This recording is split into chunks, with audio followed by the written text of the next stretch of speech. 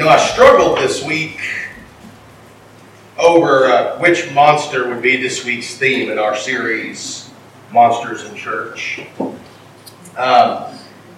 We had this one and one more left, and I struggled over which one to talk about. And I'm even struggling right now as to whether I want to go with the other one or not. I don't even have my notes in here, so there you go. But this morning we're going to look at one that I think we probably all best relate to. But not only that, I think it's best described in Romans, in the 7th chapter, where Paul is talking about his life and the things that he is going through. We're going to pick up there in Romans chapter 7, starting in verse 14, and we're going to read just a few verses here. It says, "For we know that the law is spiritual, but I am made of flesh, sold into sin's power. For I do not understand what I am doing, because I do not practice what I want to do, but I do what I hate. And if I do what I do not want to do, I agree with the law that it is good. So now I'm no longer the one doing it, but it is sin living in me. For I know that nothing good lives in me, that is in my flesh. For the desire to do what is good is with me, but there is no ability to do it. For I do not do the good that I want to do, but I practice the evil that I do not want to do. Now, if I do what I do not want, I am no longer the one doing it, but it is the sin that lives in me. So I discovered this principle. When I want to do what is good, evil is with me. For in my inner self I joyfully agree with God's law, but I see a different law in the parts of my body, waging war against the law of my mind, and taking me prisoner to the law of sin in the parts of my body. What a wretched man I am!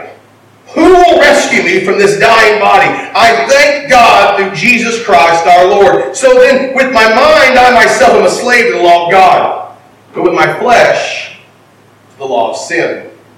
Therefore, no condemnation now exists for those in Christ Jesus." Let's pray. Father God, we come to you right now and we thank you, we praise you for your blessings. Father, we ask right now that you would take this time, that you would use it for your glory. Father, use me as the vessel, and the words that I speak be yours and yours alone. Father, thank you for loving us. Thank you for all the blessings that you shower us with. Father, open our minds and our hearts, and we ask all these things in the name of your Son, Jesus, and for his sake, and all God's people say. Amen. In 1886, none of us here probably remember that. I'm saying probably because you never know. I might get a letter. Robert Louis Stevenson authored a book titled "The Strange Case of Dr. Jekyll and Mr. Hyde." And it's a book about a man's many emotions that divide him. There is this troublesome part within Dr. Jekyll that he wants to control, because he feels like the troublesome part is keeping him from being his best. And so he sets out to find out what he needs to do, because on the one hand you have Dr. Jekyll, who is a perfectionist. He has good intentions and there is this drive to do great things. But on the other hand, temptations and evil desires throw Dr. Jekyll off track, and he doesn't get to do the things that he wants to do. And so he goes about trying to separate out his evil nature from his good nature. One for the day and one for the night. And so then you have Dr. Jekyll and Mr. Hyde. As I read Romans 7, we have to realize that, as Paul realized, there is a Mr. Hyde in all of us. There's a Mr. Hyde in all of us. We all are at that point at some point in our lives. Sometimes we may be walking a great road and we're so close to Jesus that nothing will get us off. But there are those times when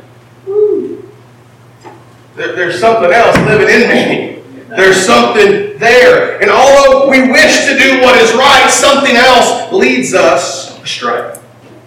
There's a constant battle going on between that which is good and that which is evil. And sometimes we get weighed down and flustered because there is something that lurks within us. And the problem becomes, how do we overcome this nature that lurks within ourselves? Dr. Jekyll, he failed. He chained himself to his alter ego in order to fight it out and destroy Mr. Hyde. But he dies in the arms of Mr. Hyde, finding out that he was powerless to destroy the evil within him. I'm sorry if I just messed the book up for you. But he failed because he thought he could gut it out. Dr. Jekyll died the death of every man of sin, believing he could overcome something he could not overcome alone. So how do we war against our own Mr. Hyde? Well, the first thing we have to do, according to Paul here, is we have to recognize the danger within us.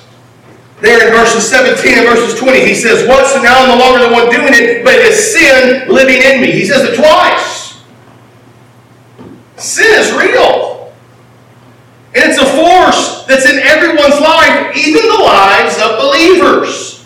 The flesh will always have a tendency towards the sin. Always. We have that tendency. The problem if sin looked to us like sin looked to God, we wouldn't gravitate towards it. Because when God sees sin, it's filthy and it's nasty. But our fleshly side, sin is tempting. Sin begins to pull. Sin makes us go, hey. And we think, just let me dip my toe in the water. You ever dipped your toe in water thinking how great it is, only coming to find out that it wasn't that great? Carrie's looking at me because she knows where I'm going. A couple of years ago, we were, if you have a couch open tonight, let me know. A couple of years ago, we were off on vacation. And one of the things we wanted to do badly was go to a hot spring. And so we looked one up. I forgot, we were somewhere in New Mexico. I don't remember the town. And we were somewhere on some back hollow road. And we found one that said it was a hot spring open to the public. We went. They went. And they got there and I looked and I saw that water and I was like, I don't know about that. And there were some people there that didn't look too savory. And so I wasn't going down there, but I wouldn't let my family go down there either because, I didn't want to have to go to jail in New Mexico. And there was another pool up top away from those people that Carrie said, we can just get in this one. Well, they got in. I got up to their neck. I think Shallow went under. You didn't get up to your neck. She's crying. I didn't go that far in. She's lying to y'all and she got in there and she just thought it was great until I'm looking around and I'm going, Mom, I don't think this is the hot spring. It seems to me to be some drainage that's coming from somewhere. And I don't know what it is. And I said, and that would explain the green nature of all the stuff on the walls of what you're sitting in. Well, they jump out and they're like, we need to go wash off. And I'm like, where? Everybody check that in the hotel. You'll wash off tonight. That's sin. You think it looks good? Let me just dip my toe in. Let me just get my feet wet. Let me just get on in. And it feels good for a minute. Until you realize what you're sitting in. That's what happens. We have to recognize the danger within us, that sin is real. It's a real force in our lives. And that we still have that fleshly nature. And it still calls out. And it could be anything. It could be something that calls out to you on the computer. It could be something that calls out to you in places that you don't need to be. It could just be that sin that makes you go, yeah, I can do that. And nobody will know. And it won't hurt anybody, and it'll be good for me. That's what happens. And if we don't recognize the danger within us, we're lost. The first thing we have to do to overcome any problem is what? To name the problem. If you go to Alcoholics Anonymous, the first thing you're going to have to do is claim the fact that you are an alcoholic. Because if you don't claim it, you're never going to take the steps to overcome it. things with my kids in that way. When they do things and take behaviors that they shouldn't, and sometimes that's more punishment that they can bear, especially for my prideful little one. Tell me what it is you did wrong.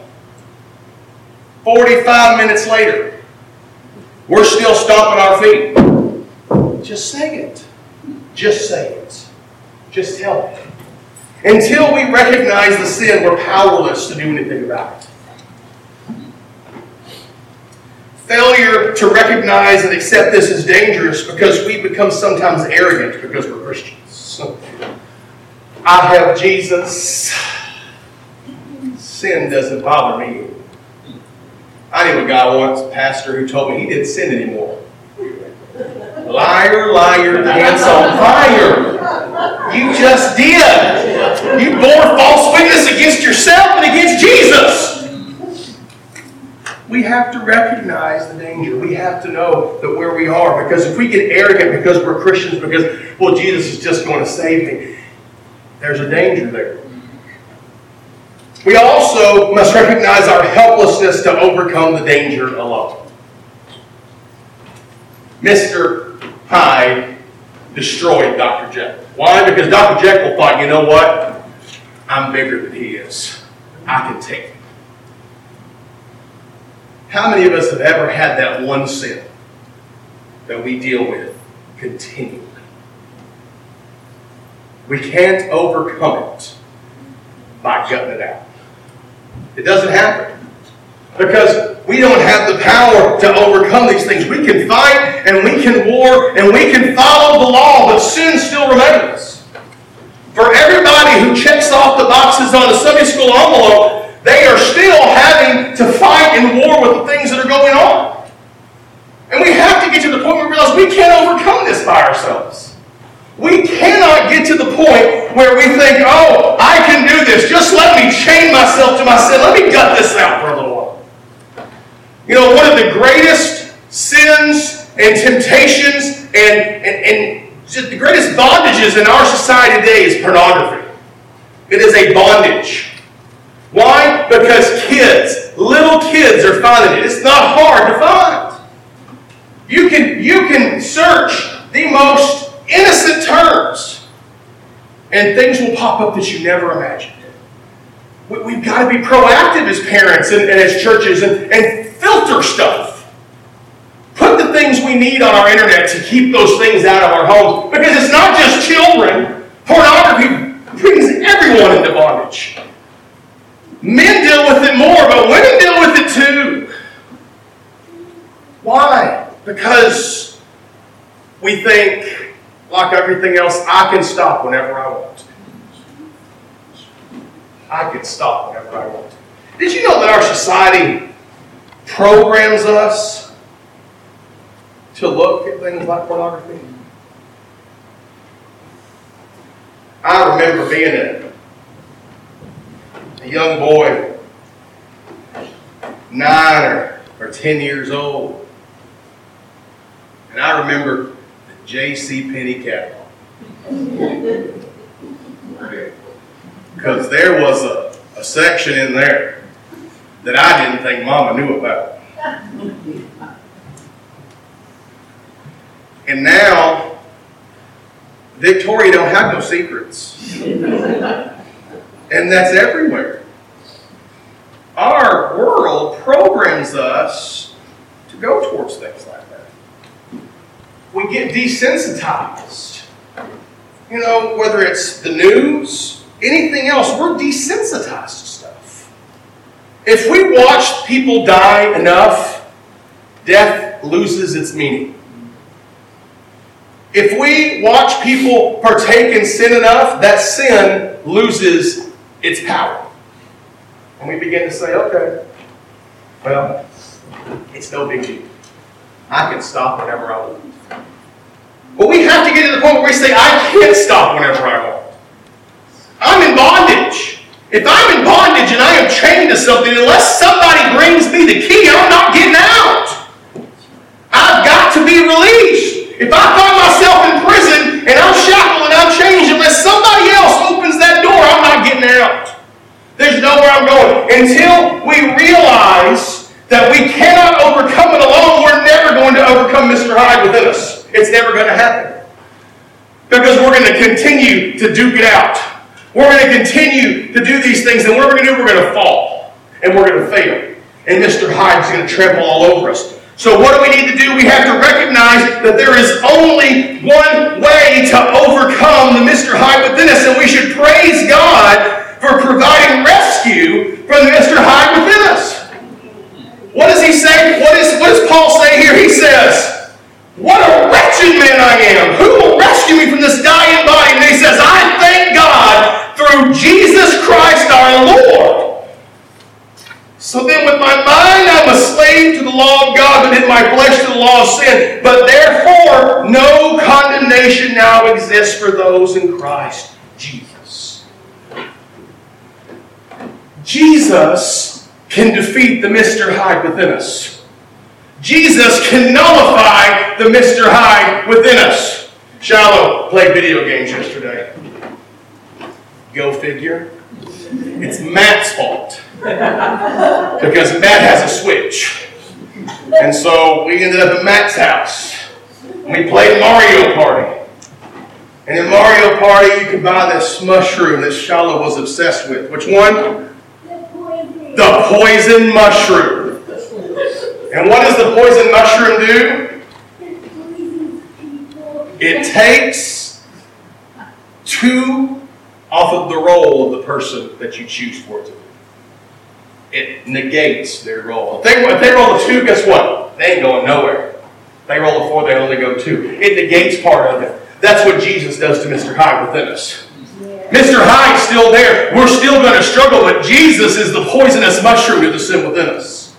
Jesus is the one who can destroy the Mr. Hyde within us. And he says, guess what? There is no condemnation for those in Christ Jesus. We're no longer condemned. We don't have to worry about that. We don't have to walk around thinking, oh, what a pitiful man I am. Because that's what Paul says. He's talking about what he goes through, but he knows everybody goes through this. Because Romans is an introduction letter. He's never met these people. Let me tell you who I am. I'm a horrible, horrible man. I'm a wretched man. And I'm not perfect. But thanks be to God who has saved me and removes my condemnation. That's what Paul's saying. Paul's saying there is freedom. We can walk knowing that we have been saved and we have been released. We don't have to worry about those things and all of the complications that come with it. We're not going to find ourselves losing the struggle all the time because Jesus has overcome. That's amazing. Why then do we walk around condemning ourselves? I failed again. I just must not be a good Christian. Well, you're probably not if you're trying to do it on your own. You're a bad Christian. A good Christian says, I can't do it. Jesus, do it. That is so hard for any of us who were raised to pull ourselves up by our bootstraps. You got to work and get it done. Pull yourself up. But Jesus says you can't work and get it done. You can't pull yourself up. You just got to believe and trust and let me do it. Oh, that's hard. Jesus, surely there's something I can do. Surely there's something I can do. Let me be a better person. I won't drink or chew or go with girls who do. I'll be a good person, Jesus. And that'll help me. No, that doesn't help me. There are lots of good people who are going to go to hell.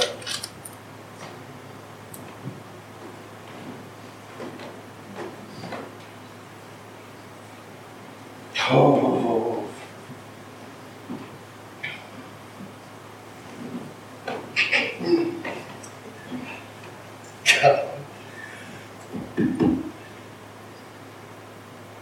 If you're more concerned about your neighbor's political leanings than you are about whether or not they're going to hell, you're not living like a Christian.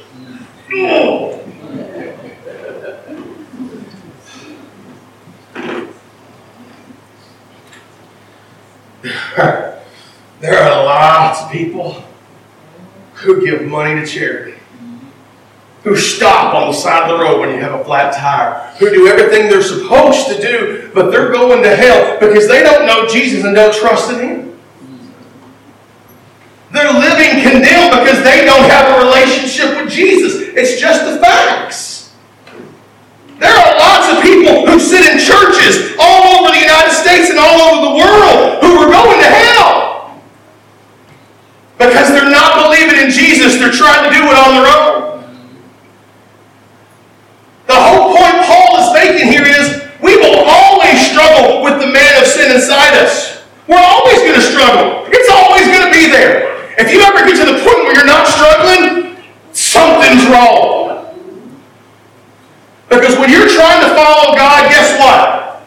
The devil's not going to leave you alone. The closer you get, the harder he's going to hit. The closer you get, the more things he's going to do. And more things are going to happen in your life because that's what happens. He doesn't want us to be close to God. You want to know why the devil doesn't want us to be close to God? Because he can't be close to God.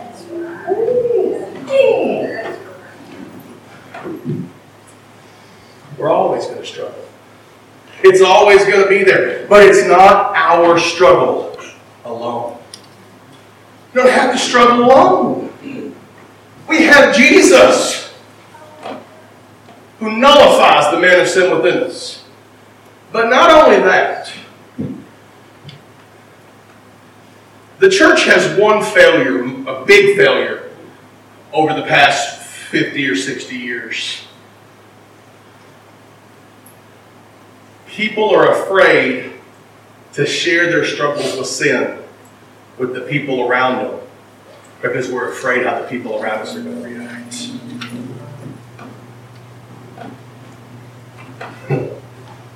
We're called to bear with the weaker brother. We're called to walk with the weaker brother. We're called to lift them up and to help them through. That we should be able to call the people around us. We should be able to look around this room, and if we're struggling with something, we should be able to pick up the phone and call the person sitting across the room and say, I am struggling today. And I can't get past it. And I'm trying to call out to Jesus, but I just don't feel close enough. And they should be able to lift you up and take you before the throne and bring Jesus to your doorstep. Amen. That's what we're called to be. We're called to be a family. You know what? I didn't hide things from my mama after I became an adult. Yes, I said after I became an adult. I hid things as a teenager. I didn't want her to know about all that. She probably didn't know about the JCPenney catalog until the day she died, but that's beside the point. But I didn't hide things from her. When I was struggling, I would say, Mama, I'm struggling. My greatest struggle is I'm a very patient man. Would you agree with me on that? Am I lying on myself? I'm a very patient man. And I'm pretty even kid. So when I get to this point where it's fixing to explode, that's my struggle. Because when I explode. It's gone. I'm done. I can count probably 3 times it's happened in 43 years.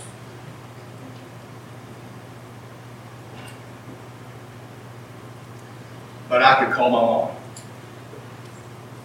And I could say, Mom, I'm done.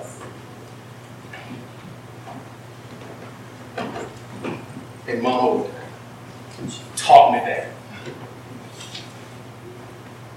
I had somebody living with me once. I won't say who it was. I won't too long. I had my sister, my 2 nieces, and the guy she used to be married to. I won't call him my ex-brother-in-law. And they were living in the parsonage with me in Brownwood. And I started dating Carrie. See, all my things start with a woman, right there. I started dating Carrie. And I brought her to the house, and we had watched something on TV in the living room, and we had pizza that night, and she had a curfew with how it came me back in the door at a certain time. So I took her back to the dorm. I left the pizza boxes there beside my chair. And when I got home, the pizza boxes were gone. And I was like, oh, well, that was nice of them. Until I opened my bedroom door. And he had taken those pizza boxes and strewn them through my room. I had pizza everywhere. I was done, man. And I called my mama. And I said, Mama, Kim and the girls can stay, but he's out tomorrow. Done.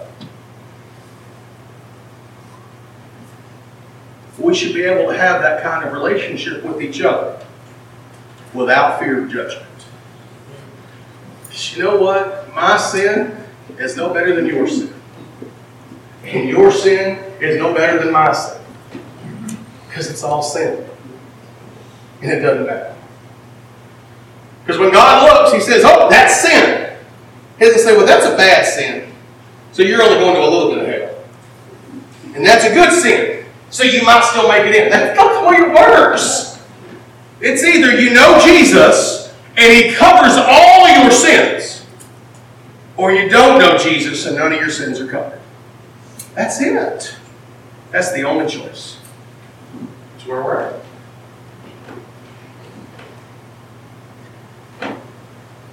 The hope today is that the Mr. High within us can be beaten. We don't have to live as big of a struggle. Now, we may not win every battle, but Jesus has won the war. Maybe this morning you are in the midst of a battle with the Mr. High within you. Maybe there is just something that you struggle with on a daily basis and you don't know how to get past it. And no matter how hard you try, you still fall to it every time. Now's the time to realize that you cannot defeat this on your own. It takes the blood and grace of Jesus to overcome. Maybe this morning,